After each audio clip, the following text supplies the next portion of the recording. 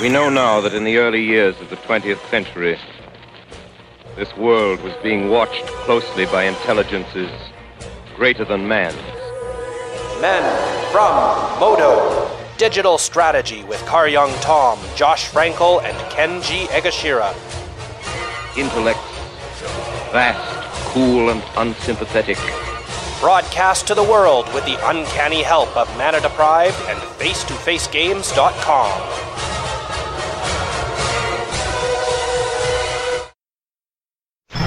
And we are actually live right now, and then hopefully my connection does not die as we do this. If it does, whatever. I like it.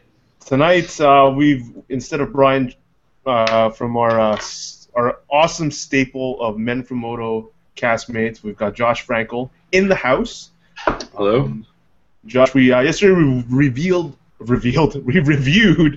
the white and artifact cards of the set. I did, for the first time, I did a review without anybody else's opinion or input, like reading LSV's guide, which I always do. But I did it after. I can't resist. Yeah. So, what?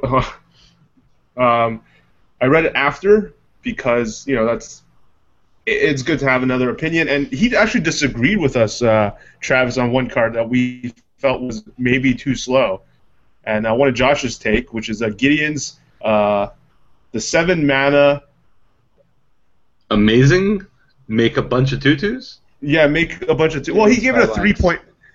Phalanx. He gave it a 3.5 out of 5, and I think me and Travis would have given it maybe 2.5 max. It's a lot of tutus. It's a lot of mana.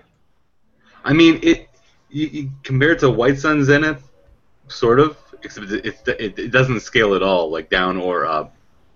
But I mean, that's a lot of tutus. It's 4.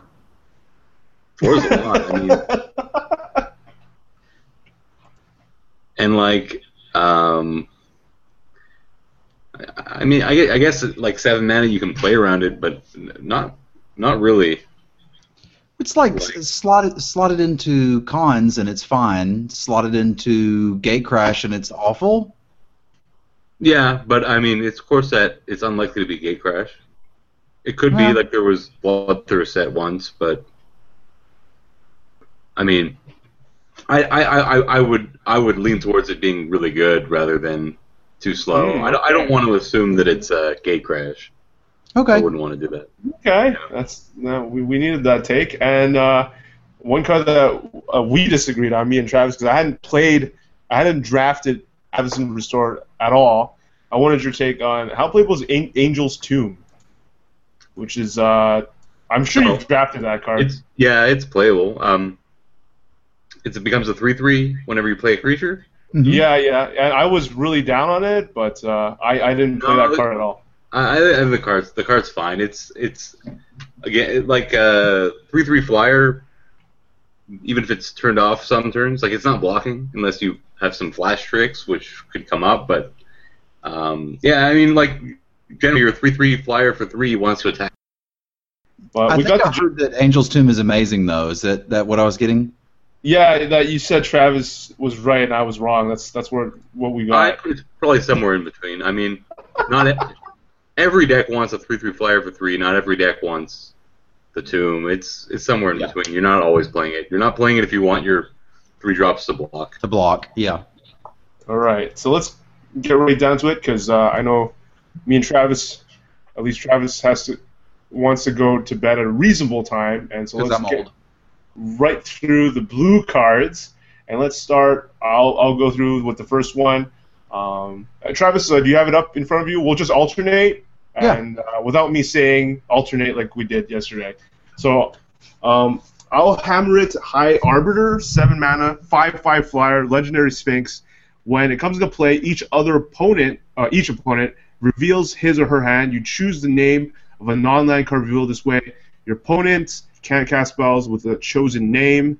So basically sort of like a meddling mage, except that you know that they have that card in their hand, and then they just can't play it, period. So what do you think about that, Travis? It again suffers from the 7 mana tax. If you've got 7 mana, this is a great way to finish a game, and it's going to finish it quick, and it's going to be hard for them to kill. But my final opinion will come down to the speed of the format. If it's all about that enchantment that taps things and 2/2s and 2/3s, then this is probably not something I'd want. But I imagine I'm going to grab it. Like I said, for 7 mana, 5/5 flyer that they are going to have trouble killing, seems fine. Josh? Yeah, I mean, to me, I think the question is only, is it a slam first pick, or is it like just really good? Like, it's obviously really good. The speed of the format determines whether it's a complete slam first pick. I'll start the format by slam first picking it, for sure. Again, I'll give the benefit to the doubt of the core set being a little bit slower than really slow.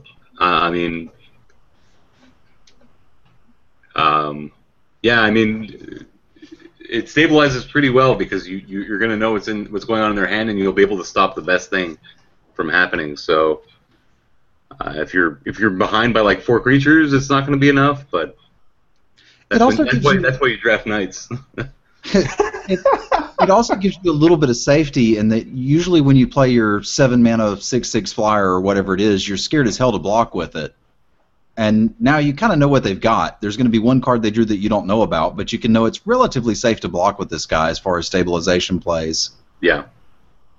I mean, generally, like, even if it's not, like, unless it was a big battle of attrition leading up to this, like, generally, even if it's not safe to block, you're going to be kind of forced to. So yeah. I mean, you'll be able to make a better decision on how to block, but it's kind of hard to play around a pump spell at that point in the game anyway. You're tapped out, but yeah, at least you know it's coming, and you can make the best possible decision. Right. Next up, Anchor to the Aether. 2 and a blue for sorcery. Put target creature on top of its owner's library. Scry 1. A time ebb with upside, basically, with the scry. Yeah. So. Say that again. You got a little garbled on my end. Oh crap. I said I'd probably see myself play. I used to play time ebb a lot in those like scroll thief type decks where I'm just like attacking. Time ebbs, draw cards. So if I have a high tempo deck, I mean this slots right in there, and I see myself playing this card quite frequently. Or even just those decks that just want to get in with tempo decks that want to get in with flyers and use this to time ebb like a big guy just to get enough, and you win the game. So with the Scry 1 on top, I mean time ebb was already a fine card, so this is just gravy sauce. It isn't uncommon, so you're not going to get like a million of them. But yeah, agree with all of those things. I think Josh does as well. Yeah. I mean, the Scry 1 makes me happier to play it in any deck, I think. But that's it. Like, it uncaps the limit on the number of time ebbs I'll play. Because otherwise, if you're all time ebbs, you feel like you're never getting anywhere when you don't have action. But here, you feel like you're getting somewhere. You're scrying. Anyway. Next up, Artificer's Epiphany. 2 colors, 1 blue instant. Draw 2 cards. If you control, discard card. So it's like, This is not divination. No, it's. Sometimes it is. Yeah. Yeah. So it's an instant divination if you have an artifact in play. And that makes it amazing. Unless you don't have the artifact. Right. I want this in 2 kinds of decks. One is a deck that's playing a lot of artifacts, so it's just going to be an instant speed divination, and that's hot. Or 2, in a deck that has one specific card that I'm looking for, like a control deck where I need to dig for something to kill them or a kill spell. I think I play it in either of those decks. After looking at the artifacts yesterday, it doesn't seem like it's going to be that hard to turn on. I feel like this is the kind of card I play a lot of. Yeah. I mean, I like that it's instant speed. I mean, I don't know. I haven't really analyzed exactly how much you can do in this format at instant speed, but I imagine there are instants in the format like even when you don't have it turned on, the fact that you get to do it at instant speed is a nice deal. Like, I might play it even in a deck that doesn't have any artifacts in the right control deck that has a lot going on at instant speed. Also, there's some prowess in the format too. Like, I mean, I kind of like this card. All right. Next up, Travis. Aspiring Aeronaut, 3 and a blue for a 1/2 flyer. When it enters the battlefield, you get a 1/1 colorless Thopter artifact creature token with flying. So we finally get our first token maker, right? Yeah, and look how happy he is about making the token. Wow. He's just like, yeah, I made a token. Still got like a dance too. Well, Kinda. That might just be flying. I don't know. Does it cost 1 more than it should? It'd be a really good deal at 3. This is like, the Birdmaker in Ravnica. Seller of Songbirds, perhaps? Yeah, there's Seller of this is Seller of Songbirds at 4, I guess. But there was you even played the 4 mana. Well, that was instant speed and Evolve or whatever. Not Evolve. Anyway, you know what I'm talking about? Eyes in the Skies. Eyes in the Sky. Yeah.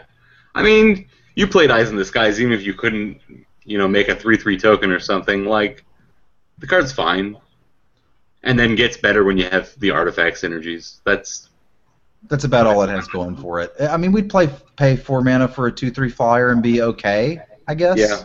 Yeah. No, I think it's fine, and then you have the upside that there are some number of synergies for having disposable artifacts and artifacts in general. So Josh, this is like Seller of Songbirds, but it's. I mean, it's better than Seller of Songbirds. They both fly. Right. He himself is flying for one additional mana, so that's the main difference. I think the only difference between these two cards, right?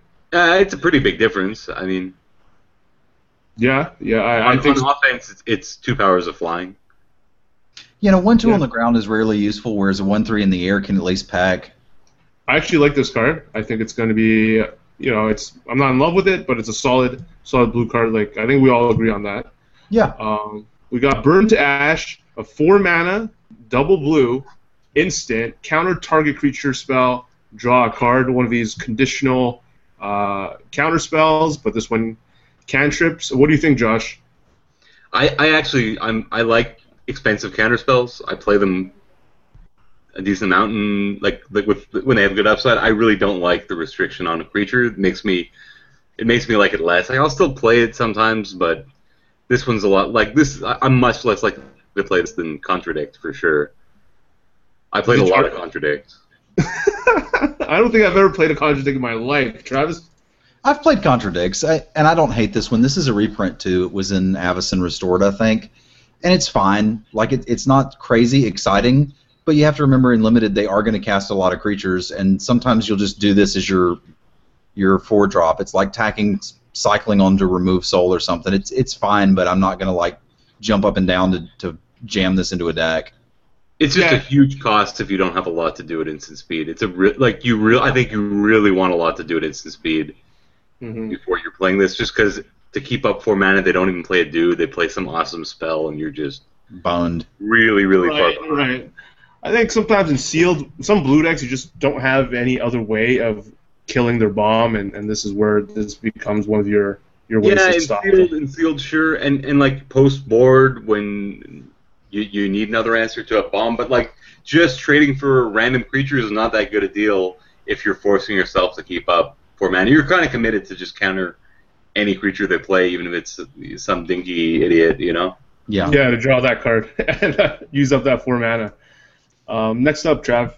Calculated Dismissal, 2 and a blue, instant, counter target spell unless its controller pays 3. And then we have Spell Mastery. If you've got instant and or sorcery cards, 2 of them or more, you can scry 2. You mana leaked my mana leak. It got a little more expensive, eh? Yeah, mana leak. Scry 2. Conditional scry 2. Yeah.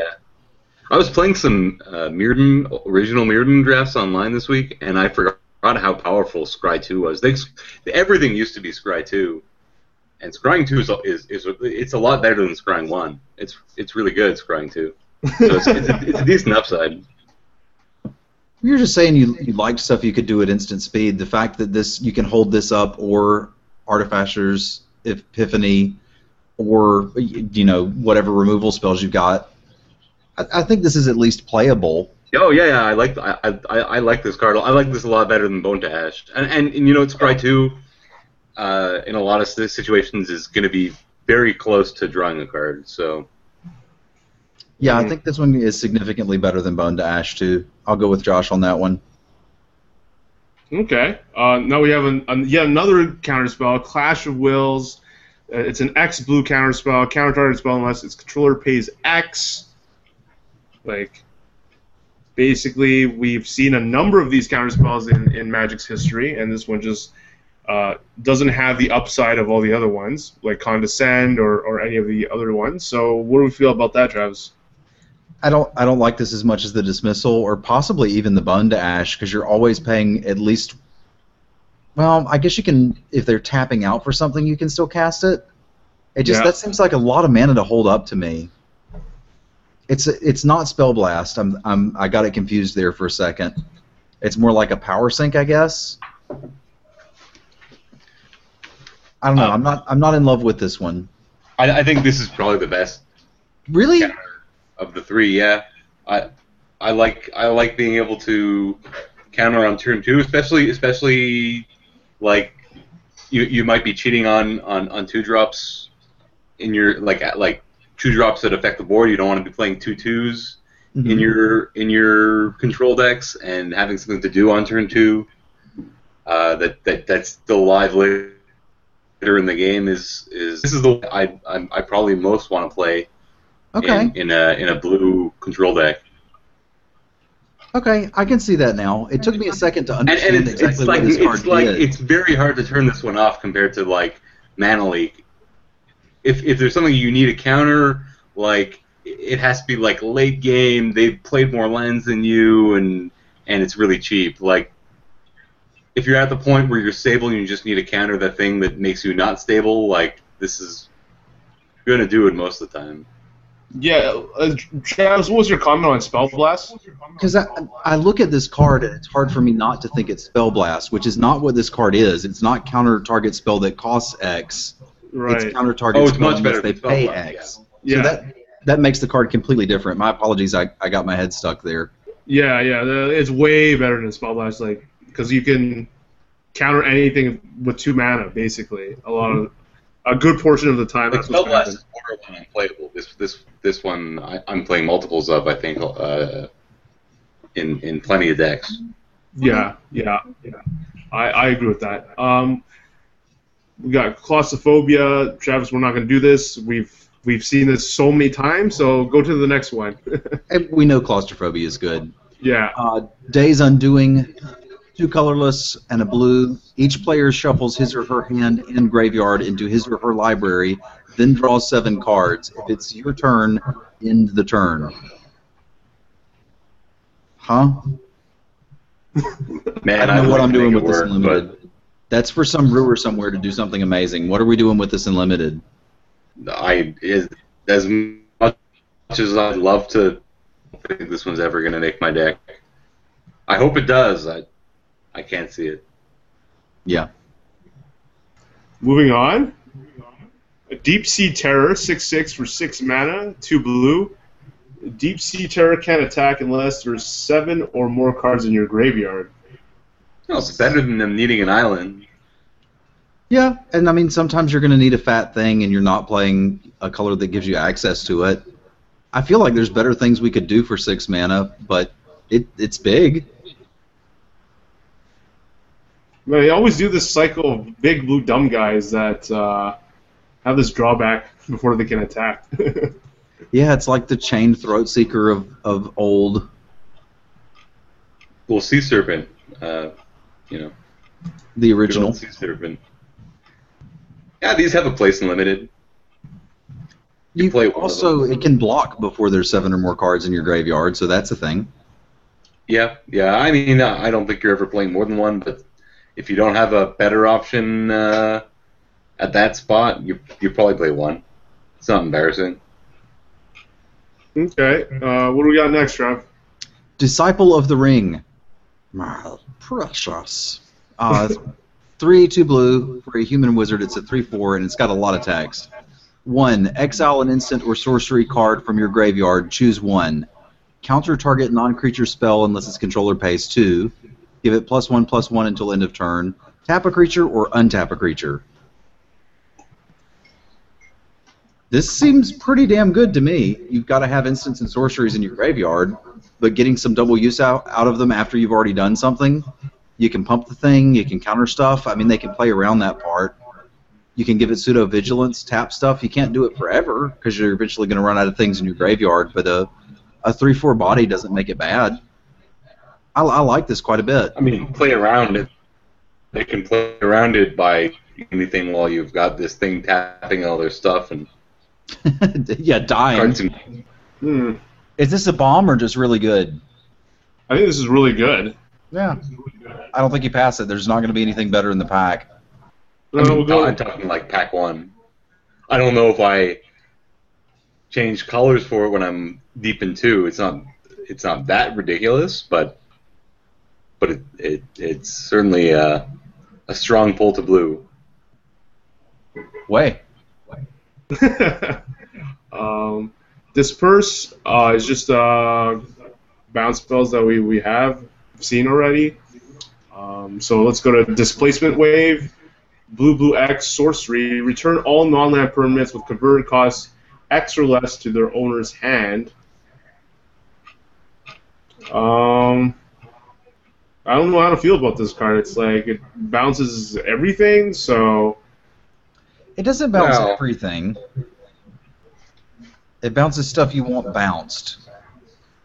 It is interesting that it's basically 2 blue to destroy all Thopter tokens. Yeah, right? Okay, yeah, I didn't think about that. Yeah, that's kind of cool. It's not upheaval. I mean, you're playing blue, so you might have some, but... Yeah, I like this kind of card. It's not for every deck. I mean, in a creature light control deck, this is a kind of card you're kind of happy to have. Buy you a lot of time. Maybe clear the board except for your bomb kind of deal. Mm-hmm. I mean, your mileage may vary, that's for sure, but I'm trying to figure out what's the best deck. What's the best deck to be playing this with? It's a very spell heavy control deck, I think. Or even something where like your creature curve starts at a certain level and then goes past that. So like if you're against an aggro deck, I don't know why you'd even want to bounce their crap at that point. Yeah, Josh is right. I mean, I think in a deck with a decent amount of creatures, like it's kind of hard to build that dream deck where your curve doesn't start early, but you're still interacting. Or like, I mean, I guess some kind of blue-green deck with a bunch of fatties, maybe it could also have a place. But I think most of the time where it's actually going to be good, it's going to be in a pretty creature-light, very spell-heavy control deck. Okay. Next up, Dreadwaters, 3 colors of blue. Sorcery, target player puts the top X cards of his or her library into his or her graveyard, where X is the number of lands you control. I mean, we've seen this before, just like maybe if there's a mill deck in the format. I don't think you would play it in a mill deck. I think you play it as a win con in a really funky, like end of the spectrum control deck. Like that's really, really corner case. This is another one that was in Avacyn Restored, and I played limited in that format a good bit and never played that card. I doubt we're going to see it unless it's like what Josh is talking about, something that's way out there. All right. Next, 1/1 for 1 blue, Fairy Miscreant, flying. When it comes into play, if you control another creature with the same name draw a card. Not terribly exciting to me because it's like I usually don't play 1/1s for 1 flying, and if I'm playing multiple of these that have the upside, I guess like you can draw something that's not this. Yeah, I mean, there's a certain number of these that you can have in your deck where they become good. I don't know what that number is, and I think it's probably higher than you're normally supposed to see in a draft. We're just constantly if you're cycling. 10, they're awesome, right? It's If awesome. you've got 10, they're amazing. Like the number where they're good is probably a little bit lower than that, but I mean, yeah. So I there's a number don't where like they're this good, in a like, world where I there's don't know. multiple cards that make 1/1 flying artifact Thopters. Yeah, that's true. That is very true. I mean, if there's a really aggressive of the top 2 for 2 blue. So we've seen a lot of these 2-drops that are really good, but they're like in our white review, but they're usually like double color costed. And this guy, you can cast it as Zoyat Flash if you play 2 more to cast it. So 4 mana to cast this 2/2 if you wanted to have Flash. And when it enters the battlefield, you may return target tapped creature an opponent controls to its owner's hand. So I guess it's a solid 2/2 for 2, like a bear. And the upside is that you get to bounce something. I'm assuming most of the time when they're trying to attack you with their big guy. Fine card, Travis? Yeah, this is fine. I mean, it's a slightly overcosted, harder to pull off Mana War, and it's still good. It kind of makes me sad that it's a rare, but I guess we don't get these things at common anymore. But yeah, this thing's really good. I don't know.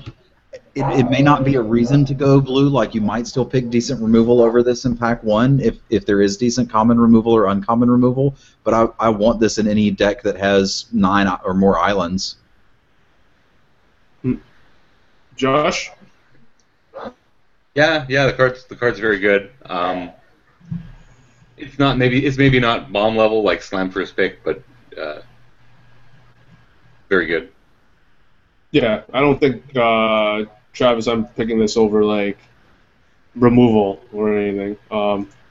It might be on par with like some of the slow removal. Like casting this I don't think you discount the instant speed part.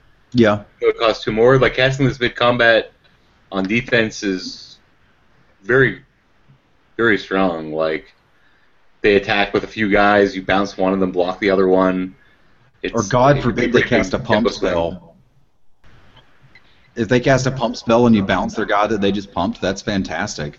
Yeah, plus adding a body to the board. Yeah, I mean, I think it's probably better than like, I don't know what the weak removal in the format is, but if there's weak removal like or weaker removal, this is probably better than that. Like even like a 5 mana unconditional removal, this is probably about on par with that. I would think. Yeah, like a Reach of Shadows or some variant like that. Yeah. All right, I think we're waiting on KYT. Next up, we've got Hydra Lash, 2 in a blue, instant attacking creatures get -2/-0 until end of turn, draw a card. This was in another set, and I didn't like it there. This exact combination? It was something very close to this. Because we had -4/-0 at 5 mana to draw a card. Yeah. And I liked that card quite a bit. I thought that was a little underrated, that card. Huh. I love that. Mainly the fact that it cycles? Yeah, and I get 3 mana. I think this card's great. What are we doing with it? You're playing it on... Now, this is only on defense, right? So maybe not for every deck, but you're casting in combat and blowing them out. Okay. This is the card that the decks you draft use to beat the decks that I draft. Yeah. Okay. In that case, I don't like it. but I mean, like, yeah, it's if you're planning on attacking all the time, it's probably not for you or for your deck. But I mean, anything in between, like I'd be pretty happy to always run one of these. Just like the blow potential's super high, and worst case you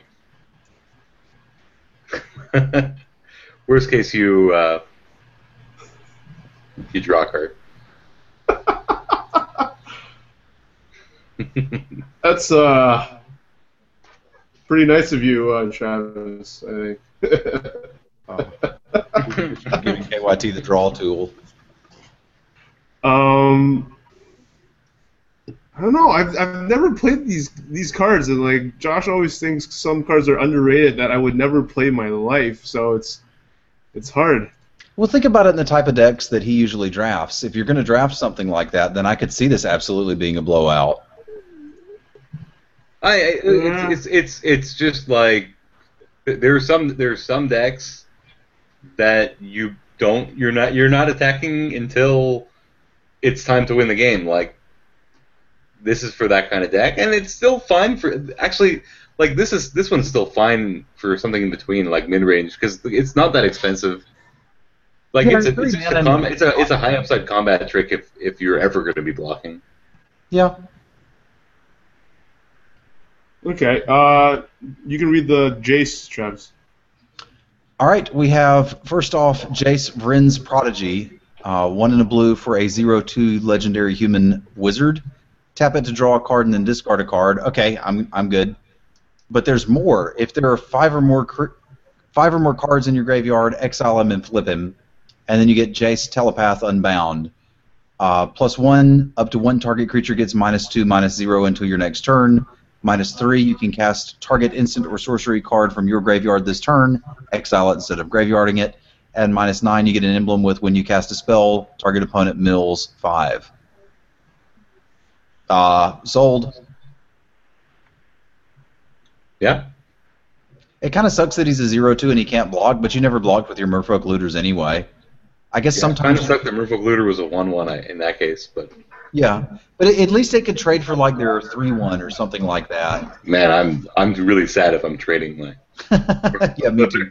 But this is the best blue card we've seen yet, right? Yeah. Just the cost of it and its power and its ability. I think he turns himself on, plus you're going to have instants and sorceries in a blue deck anyway. I felt like Disciple of the Ring was probably close. I'm not sure if one, like... I mean, like... I'm like, on its own, does it win you the game? I mean, looting's very good. Looting's quite good. Yeah. It just doesn't loot forever. And like the Planeswalker's a little bit sort of board conditional. It's still good. It's a Planeswalker. It spreads out how they have to play the game. It's still good. I'm not sure if it's the best card in the set. Like it's not, or best blue card in the set. Like the Disciple of the Ring might just do more to a board and win the game faster. In general, the turn you cast him. The turn you turn him on, right? You can loot away an instant or sorcery that costs some inconceivable amount, then flip him and instantly -3 him to cast it. That seems like something I'm very interested in doing. What are you doing? Oh, God. Man, this drawing tool. Yeah, if you guys are listening to the podcast and not watching this live, you are truly missing out. Tell our listeners, what do they have? We have Josh Sucks written on the wall behind me and home of the #1 player. Thank you for that, KYT. But Josh, on this Jace, think about this for a minute. You've got some absurdly casting cost instant or sorcery in your hand. There's 4 cards in your graveyard. You loot it away, flip him, then -3 him, and immediately cast it. Did they print Clone Legion in this set? No, but you can make 4 2/2 knights. Oh, that is true. Like that's something. That's actually pretty sweet. And like even if it's not stupidly expensive, like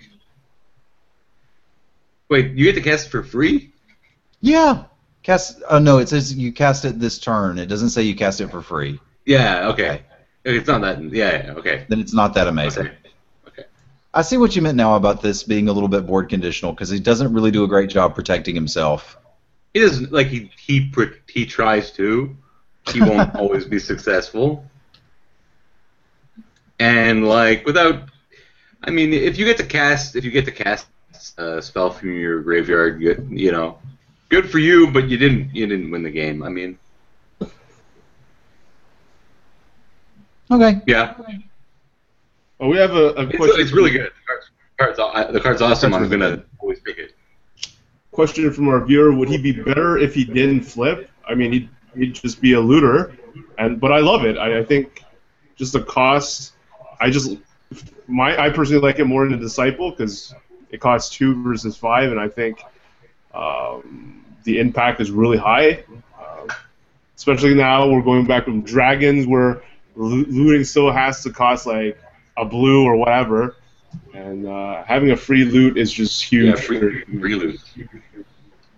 I mean, I don't know that it would be better if it never flipped. There are times where you're gonna say, "I wish I could not flip it yet," but I think overall it's more powerful. It's probably more powerful than just regular looter. All I would right. agree, and there is still some coolness in the fact that you can cast some of the things you looted away later. Next up, Jace's Sanctums, 3 colorless, 1 blue enchantment. Looks like I don't know, a funky guys type of card. Both of you gentlemen might love this. Instant and sorcery spells you cast cost 1 less to cast, and whenever you cast an instant or sorcery spell, you get to scry 1, and it's a rare. Are you going deep with this card, Josh? I'd like to say yes. I don't know if the payoff's quite high enough. I mean, like I like these funky cards when they do stuff to the board. Like give me a deal 2 damage to something Or a 2/2 Djinn token. You know. Yeah, you know what? Even like a 1/1 Thopter token. Hey, I'd be all over that. This is a little bit less enticing to. I mean, it might maybe it fits in a deck once in a while, but this isn't something I'm going to try to go out of my way to make fit. I don't think, and I don't think the payoffs anywhere near high enough for like you gotta spend 4 mana. Like if this costs 2, I might be more excited.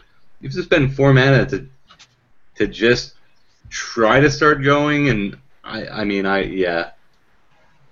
Pass. Okay. Pass. Next one we have the upgraded Scroll Thief, basically Gestian Thief, 1/3 for 3 mana, 2 colors, 1 blue. Basically Scroll Thief, but also has prowess. So I'm in love with this card. What about you guys, gentlemen? Sign me up. Yeah. This card's insane. Now we've got a reason to get all of those bounce spells and all of those things. Like if this is right at home in the tempo deck, and it's miserable to block too. Like even if you've got a 2/2, you don't want to block it. I can't believe it's a 1/3. Yeah, it's so good. With prowess, like you figure with prowess, you get this as like a 1/2 maybe, and like even at a 1/1, I'd still probably play it. How are they bringing back the Scroll Thief Time Map combo and making it stronger? Both cards are stronger. Yeah. I know what I want to be doing in this format now. The one thing that did scale back is the fact that this is an uncommon. So that is very true. So is your Time Ebb. Whereas before, Scroll Thief like plus there was another card that was really insane with it. I think you had Frost Breath in that core set. Was the Lynx in that same one, or that's a different one? Which one? The Lynx? Frost Lynx was in a different set. No, was it? I think it was in the same set. Adept? Oh no, maybe it wasn't. This does combo very nicely with KYT's enchantment from White. Which one was that? It's 2 mana +1/+1 and taps a guy. Like all of a sudden you're hitting for 3 and tapping a guy and drawing a card. It's the card that I've been hyping the most, Josh, yesterday in our review. Yeah, I think Aether Adept was maybe part of that format, Travis. There was like a lot of this, like some of the games, you could just easily win with just Scroll Thief alone. I remember if your opponent was stumbling too much. I don't remember exactly what, but I think it was a bunch of annoying cards. But here we see the combo back. Both cards are stronger, so it's interesting. Next up, we have Maritime Guard. Typical boring 1/3 guy with for 2 mana. So we're gonna skip this guy. Next up is a rare Mizia Meddler. It's a 1/4 for 3 mana, 2 colors and a blue. The Veldakin Wizard has flash. It's a 1/4 flash for 3 mana, and when it comes into play, you can change a target of target spell. You may change the target of target spell or ability to Mizia Meddler. So so it's not just change the target; it's changing something to him. So how strong is this ability? It doesn't, off the top of my head, doesn't seem that strong. Pretty ridiculous against auras, I will say. Yeah. Like, if they want to pacifism your bomb and you play this guy? No, not that aura. They want to play an aura on their dude. Oh, okay, right. I mean, it's still fine against pacifism if it's not pacifying your 4/4 flyer or whatever, but yeah, no, it's like a complete blowout against your enchantment, for example. Right. And it's still Nightly Valor kind of thing in a double block something. Yeah, it's still 1/4 for 3 that has flash at worst, right? Yeah, and that's okay. Yeah, I think like the upside, even if the upside is going to be a little on the rare side, like his worst case isn't so bad, and he has really high upside in the right, like really high blowout potential. Okay, but we're not slotting him near like the other cards that we feel are good, right? He's somewhere in the middle, like middle of the pack. You're pretty happy to. Yeah, I mean, I'll be pretty happy to have one in my deck, but I'm not gonna go crazy and slam first pick it over something else, like a premium uncommon kind of thing, or even like a high-end common. It's probably not much better than that on average. Up, we got Negate. Not going to talk about that. Moving on to Nivix Barrier, another flash creature. We're seeing a bunch of these flash guys in blue, so they're really pushing it. 3 colors in the blue. It's a 0/4 for 4 mana. It's got Defender, and when it comes into play, target attacking creature gets -4/-0. Play these cards, though. Travis? Totally missed what you said. Totally missed what you said entirely. But I can tell just looking at it, I'm going to dislike this card, and Josh is going to like it. Nah. You don't even like it? Okay. Then I'd rather draw a card. I mean, this is like drawing a card, but you drew a 0/4, which doesn't do much. I mean, I might play it sometimes, but like I don't like it nearly as much as all their creatures get -2/-0. I get to draw a card that's better than the 0/4. It's not better than, they're not in the same league. Yeah, and this even costs 1 more. All right. Psychic Rebuttal, 2 mana, 1 colorless, 1 blue card. Counter target instant or sorcery spell that targets you. It's got Spell Mastery, and you may copy the spell counter this way. You may choose new cards for the copy. I imagine this is very fringe and limited. I don't think you can ever main deck it. Yeah, it's sideboard only, and it's got to be something very specific that you need to counter. I haven't seen what that is yet. Yeah, Myrot, you bitch. Yeah, that would be the absolute blowout. Ring Warden Owl. It's a 3/3 for 5 flying. Okay, stats with prowess. So sold. Pretty damn solid stats, I would say. Josh. I didn't hear the card. It's a 3/3 for 5 flying and prowess. Oh yeah, that's super solid. I mean, I might prefer a 4/4. Like, prowess, I think, is a lot better on the cheaper stuff. A lot more impactful of a keyword on the cheaper stuff, but it's a decent replacement for an air elemental, I guess. I think an air elemental might be better on average. It certainly blocks better than this on turn 5. So it's a little undersized on defense when you play it, but still going to finish some games. Yeah, I'd be happy enough with a 5-mana 3/3 flyer, and the fact that we get the upside of prowess is bonus on that. We'll have to see like what the removal spells, the damage removal spells range are when we get to red. Like if there's a lightning strike or something like that, maybe it gets a little worse. Yeah, I mean, I think it was last format we had Messenger Bird or whatever, Drake, and it was like a 3/3 for 5 that when it dies it draws you a card. Hmm. So I'm thinking I like for draws you a card. I finally found the card. This is a common. Like it hits pretty hard for a common. We'll move along to Scrapskin Drake then. 2 and a blue for a 2/3 flying. It can only block other creatures with flying. We've seen this before in Avacyn Restored as well as back in the day as Cloud Elemental. And if you're doing some sort of blue deck that wants to kill people in the skies, I like it. The not being able to block ground pounders is a real downside, though. It's yeah, really, 3/2 would be so much better, but. Yeah, I mean, I don't think it's super high. Generally, just because it's not flexible in that it can block, so not every deck is super excited about it. But once you're in the right deck, it's an above average play on turn 3 if you're planning on attacking. Yeah.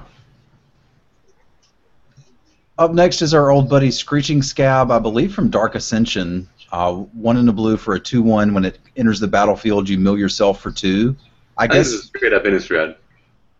Was it just straight up Innistrad? May have been. No.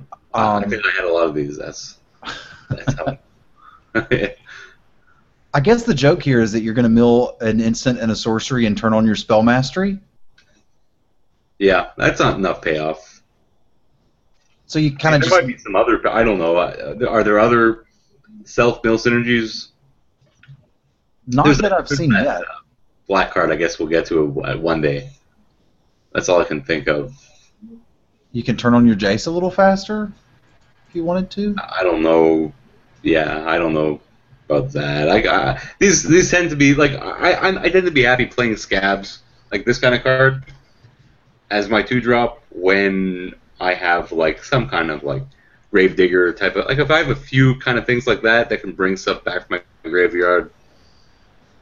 I mean, you got to play a 2-drop usually, so this might as well be it. If this upside is better than, if you have actual like 3 cards that interact well with your graveyard, it's probably better than an extra point of toughness on your 2-drop, but not exciting. Okay. Next up, Send to Sleep. Hopefully KYT will come back. You're back? I'm back. I think I'm back. Oh, okay. Yeah, there you are. We're at Send to Sleep. 1 and a blue for an instant. Tap up to 2 target creatures. And if you have Spell Mastery, then they don't untap during their controller's next untap step.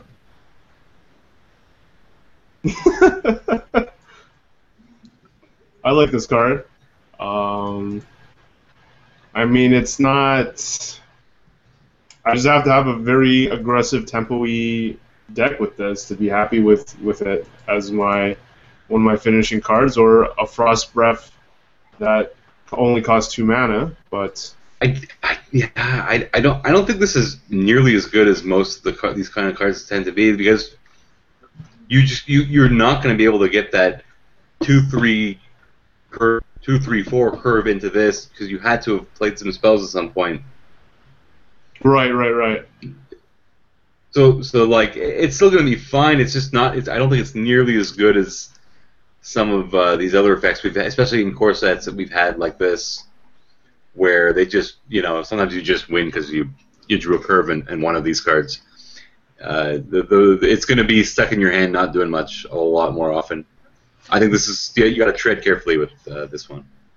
There's so many effects that we've seen so far in the set that tap creatures. It feels like blocking's going to be miserable, which sucks because I like to attack and block. I like to just block it. Yeah. Next card up is Separatist Void Mage, which is 3 and a blue for a 2/2. He'd better do something interesting.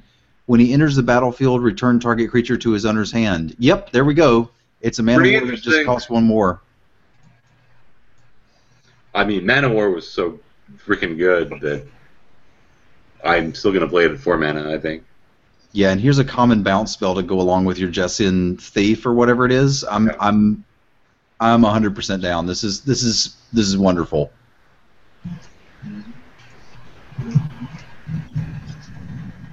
Next one showing up on my spoiler is Sigilled Starfish.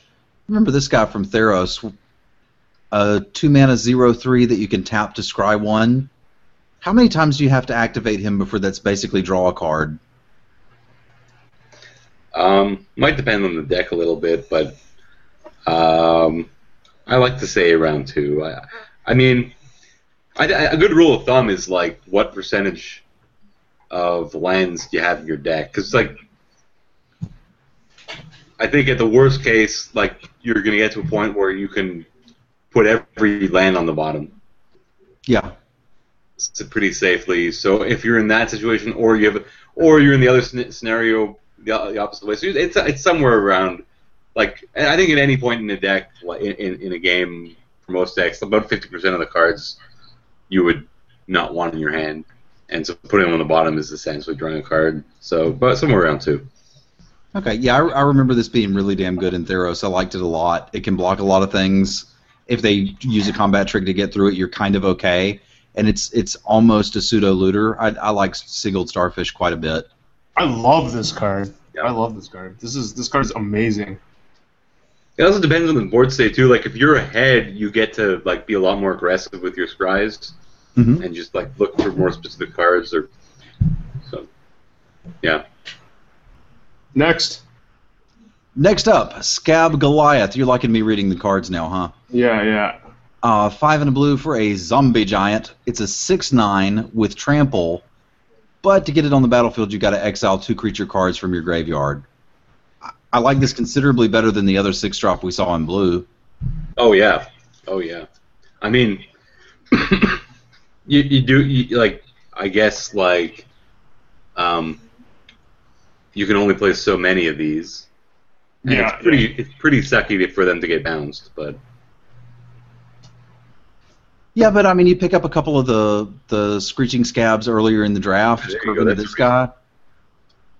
Yeah. Yeah, that's showing me that maybe the Screeching Scab is something that's playable. And I remember this guy from Innistrad Block too, and he was good there. I imagine he'll be good here. Yeah. It's difficult to deal with once it comes down. Next up, we have Soulblade Djinn, 3 and 2 blue for a 4/3 flying with prowess for your team. When you cast a non-creature spell, he bumps everybody up +1/+1. Where is this card? I'm trying to find it. Sounds insane. It is insane. What's it called? Soulblade Djinn. I'm looking at some funky spoiler here. Alright. Well, I'll take your word for it. Sounds unpassable to me. Yeah, it's a 4/3 flyer for 5 with team prowess at rare. Seems, again, like Josh said, unpassable. Oh, yeah, there it is. Yeah, really good. Yeah. It's funny. We've only seen so far. We're in the S letter of the blue cards, and we've only seen one card that makes a token in blue. We've only seen that 1/2 flyer, if I'm not mistaken, so far. So again, probably at its best when paired with red, which I assume has way more, has the most token producers. Because, like I said, we've only seen one so far. Yeah, it has maybe that when we get to stuff out for Doctor. Could be. Next up, Sphinx's Tutelage. 2 and a blue for an enchantment. Whenever you draw a card, target opponent mills for 2. If they're both non-land cards that share a color, repeat this process, and you can spend... Wow! You can loot for the low cost of 6 mana. No thank you. I will pass. Go tutor someone else. This looks horrible. What was the first part of the card? When you draw a card, target opponent mills 2. If they're the same color and they're both non-land cards, repeat this process. Yeah, might be a better finisher than Dreadwaters. It has that going for it. If you really want to kill this him by than milling. Dreadwaters. Yeah, agreed. Okay, let's just move on. Stratus Walk, we've seen it before. 2-mana enchantment. When it comes to play, you draw a card and it has flying. I mean, it's fine in the right deck. I've always played it. Well, most of the time, except when if my entire deck had some sort of evasion already, then it's not as good as certain cards because it makes it so that your creature can only block creatures with flying. So that can be a drawback at times. And I've actually used it. There's one thing to know. I've had an opportunity to use it on my opponent's creature, just to be able to get in with ground guys. Yeah. So that does come up, and once again, we've talked about how sometimes certain cards have to be used in a different way. Like my favorite example is Brian, Flaming Sheep, Giant Growth Thing, an opponent's creature to be able to Pillar of Light it. So just stuff like that. Next, Talent of the Telepath. 4 mana, 2 blue, 2 color, sorcery. Target opponent reveals the top 7 cards of his or her library. You may cast an instant or sorcery card from among them without paying its mana cost. Then that player puts the rest into his or her graveyard. Spell Mastery is you may cast up to 2 reveal instant or sorcery cards instead of 1. I hear Magical Christmas Land is nice this time of year. I don't think I'm ever maining this card, but is there an argument for a potential bringing it in against, like, I guess, a black-red deck that has, like, a lot of instant sorcery removal? Or something like that? Yeah, it's sideboard only. Yeah, I would agree with that. Sideboard only. Yeah. But definitely sideboard. Like, I imagine it's not that rare that you bring this in out of the board. Yeah, I would agree. It's like not the mana cost isn't outrageous for the effect. Like cards if you is know a it's lot. going to be at least a good spell, with the upside of being 2 good spells or a good spell and an okay spell, like that starts to become really good. But You are taking the chance to spend 4 mana and discard a card. Yeah. You're taking the chance that it's just 4 mana, discard a card, and that's all it does, or mills them 7. yeah, in the main deck, I think after sideboard you get a pretty good idea of how likely each case is, and you can weigh it appropriately. Like, Okay. Next up, like 7's still a lot. Oh god, you sideboarded in against the other guy who has one of these, so you can hit theirs and then do it again. Next up, Thopter Spy Network enchantment, 4 mana. At the beginning of your upkeep, if you control an artifact, you put a 1/1 token with flying onto the battlefield. Whenever 1 or more artifact creatures you control deal combat damage to a player, draw a card. Holy shit. Yeah, I will consider this format a success if I get to go off with this card at least once. That's really all I want to do. Yep. There's your token maker for your prowess guy. Blue already has some synergies with artifact stuff, so this seems great to me. Build around it. Make your dreams come true. I mean, this is a slam to me. Am I wrong? You do have to set up. Yeah, I have to play Not artifacts. just straight up Bitter Blossom, but it's close. It's really strong. I think the payoff's high enough that it's a slam, but like, it's probably a slam that you have to abandon more often than other slams. Yeah, you're right. I mean, I have to make sure my deck has enough artifacts. I mean, how many would I have to play, Josh? I guess it depends on the deck. Like, you're gonna need at least, like, at minimum 3, right?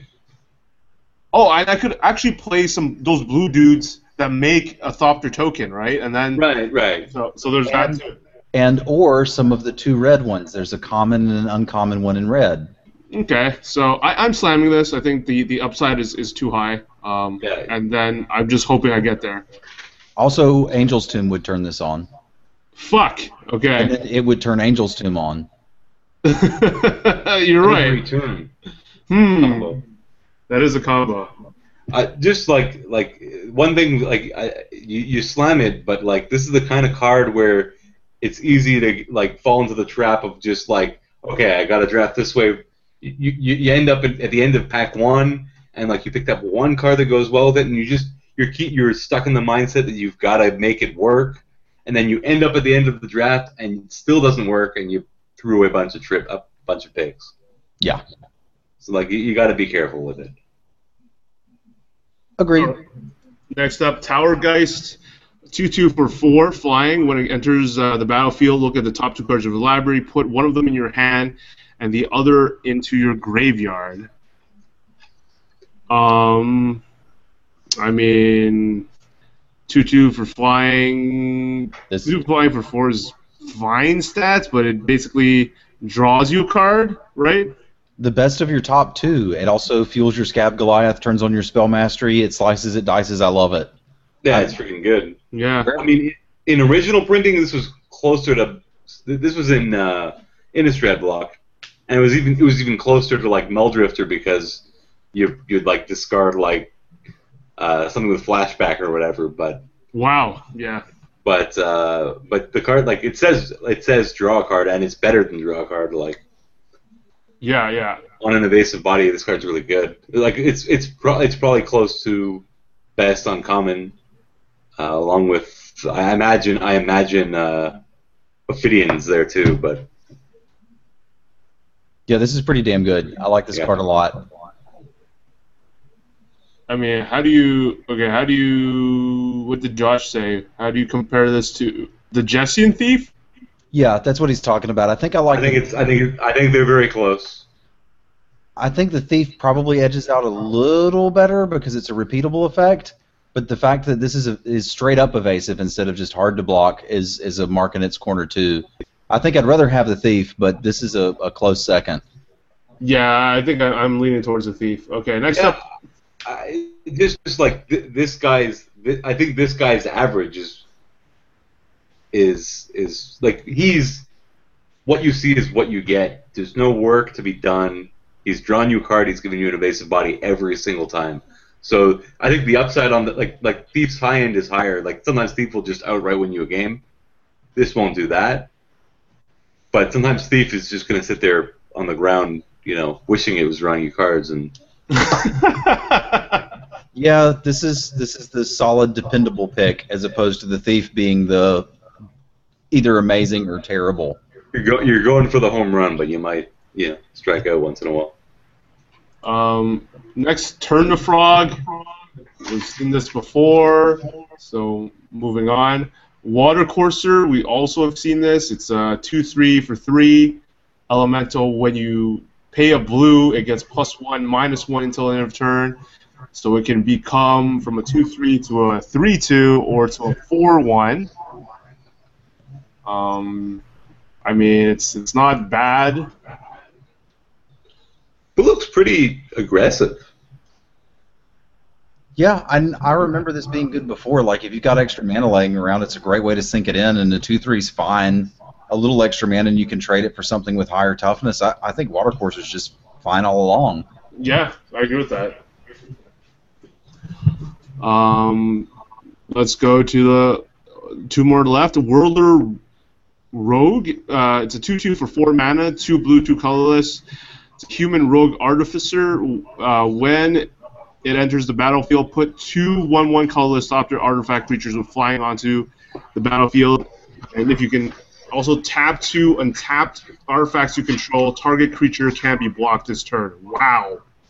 This is a 3 for 1, and you don't even have to do anything. And it's an ability that is very, very good and limited. Yeah, I'm in love. I see me first picking this most of the time I see it. Yeah, I agree with that.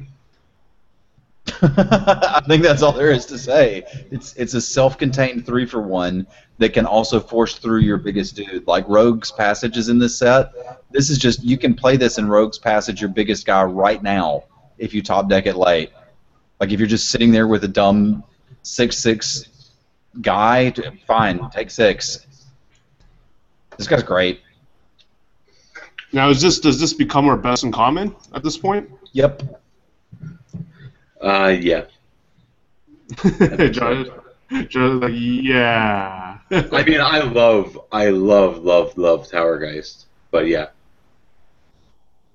And the last one, Willbreaker for 2/3, 5 mana, 2/3, 3 colorless, double blue. Is a human wizard. When a creature an opponent control becomes the target of a spell or ability you control, gain control of that creature for as long as you control Willbreaker. Whoa, interesting.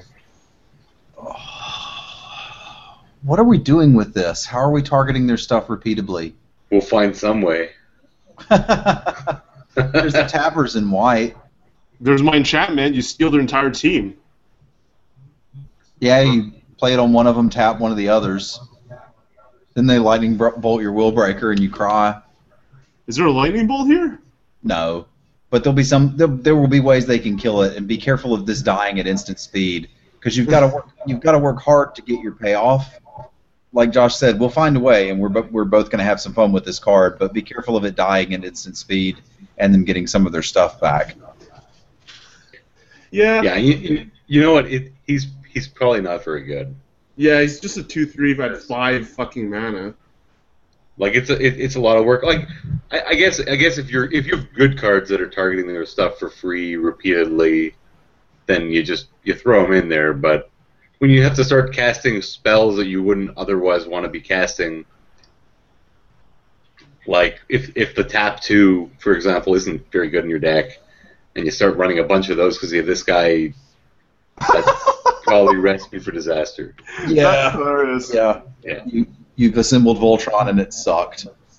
Yeah, and then one lightning bolt later, and game over, man. Whoa, Travis, you need more than a lightning bolt with my enchantment on it. It's +1/+1, buddy.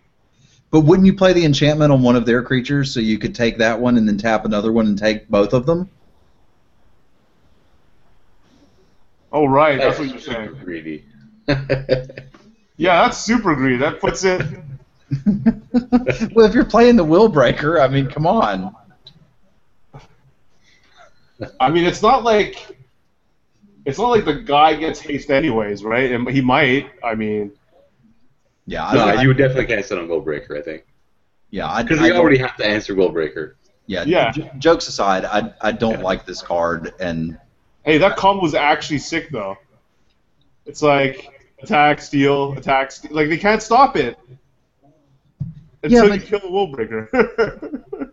Yeah, okay, open Willbreaker, draft 10 of your enchantments, you're good to go. You have solved... You know what, early on, I'm still probably going to take it early just so I can figure out if it's good, but it's probably bad. It probably looks way cooler than it is good.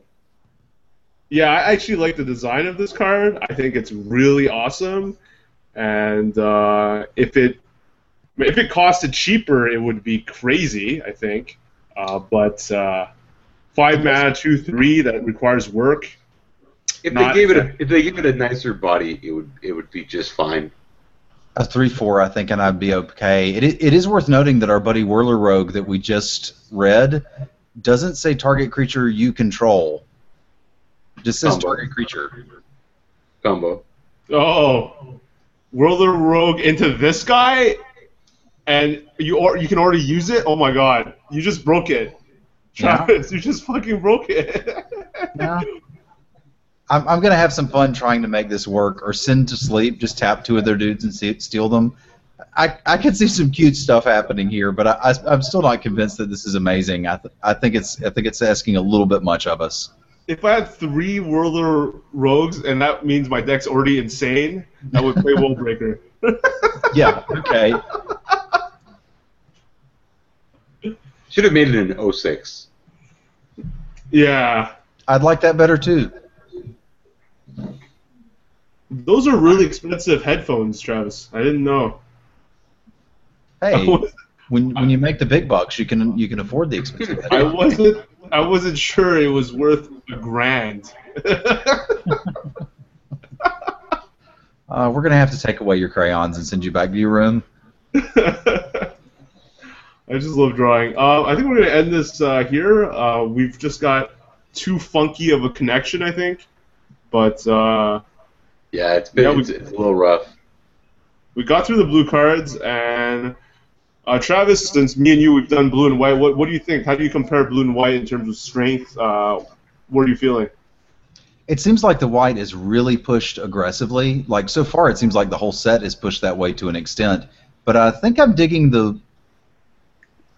I don't know. They seem balanced. I'm not sure that I like one over the other of these two colors. Because like the white has that really aggressive slant that I like, and this seems to have a lot of the tools to deal with it. So that seems like a good balance there. I'm not ready to say that I like one better than the other. I think that so far from my first impression was like we're seeing stronger, cheaper cards, cheaper in commons at least. Like I think Towergeist, Jessian Thief, we've got the Whirler Rogues. They're all cheaper. Uncommons. Uncommons compared to like I'm scanning the white cards revealed really quickly are more like 5 mana, 6 mana strong cards, and then we've got some cheap, and even the Sigiled Starfish is one that I'm insanely happy to have in my deck. So a lot of cheaper uncommons that I'm very happy to have. Part of it will depend on how good Renown is, which is one of the discussions we were having last night. But I think that it's going to be better than I think it is, and I already think it's going to be pretty good. I'm excited about that mechanic. So am I. But as a creature base color, I'm not too sure. I'm looking at all the commons of blue. And you're a bit thin. Yeah. I was just doing the same. I guess like it makes the 1/2 the Seller of Songbirds one of the better commons actually to have if you're strong blue. Yeah, I think you're going to pair blue with red quite often to get the Thopter synergies going. I'll have to see black. Like I'm excited to go through and look at the other colors as well. All right, we're done for tonight. Thanks, Josh. Thanks, Travis, for coming. And Travis, as always, thank you for letting me troll you like crazy. No one can actually see the trolling, but yeah, that's what it is. Yeah. Thanks for having me, boss. All right, guys. All right, later. Best ever.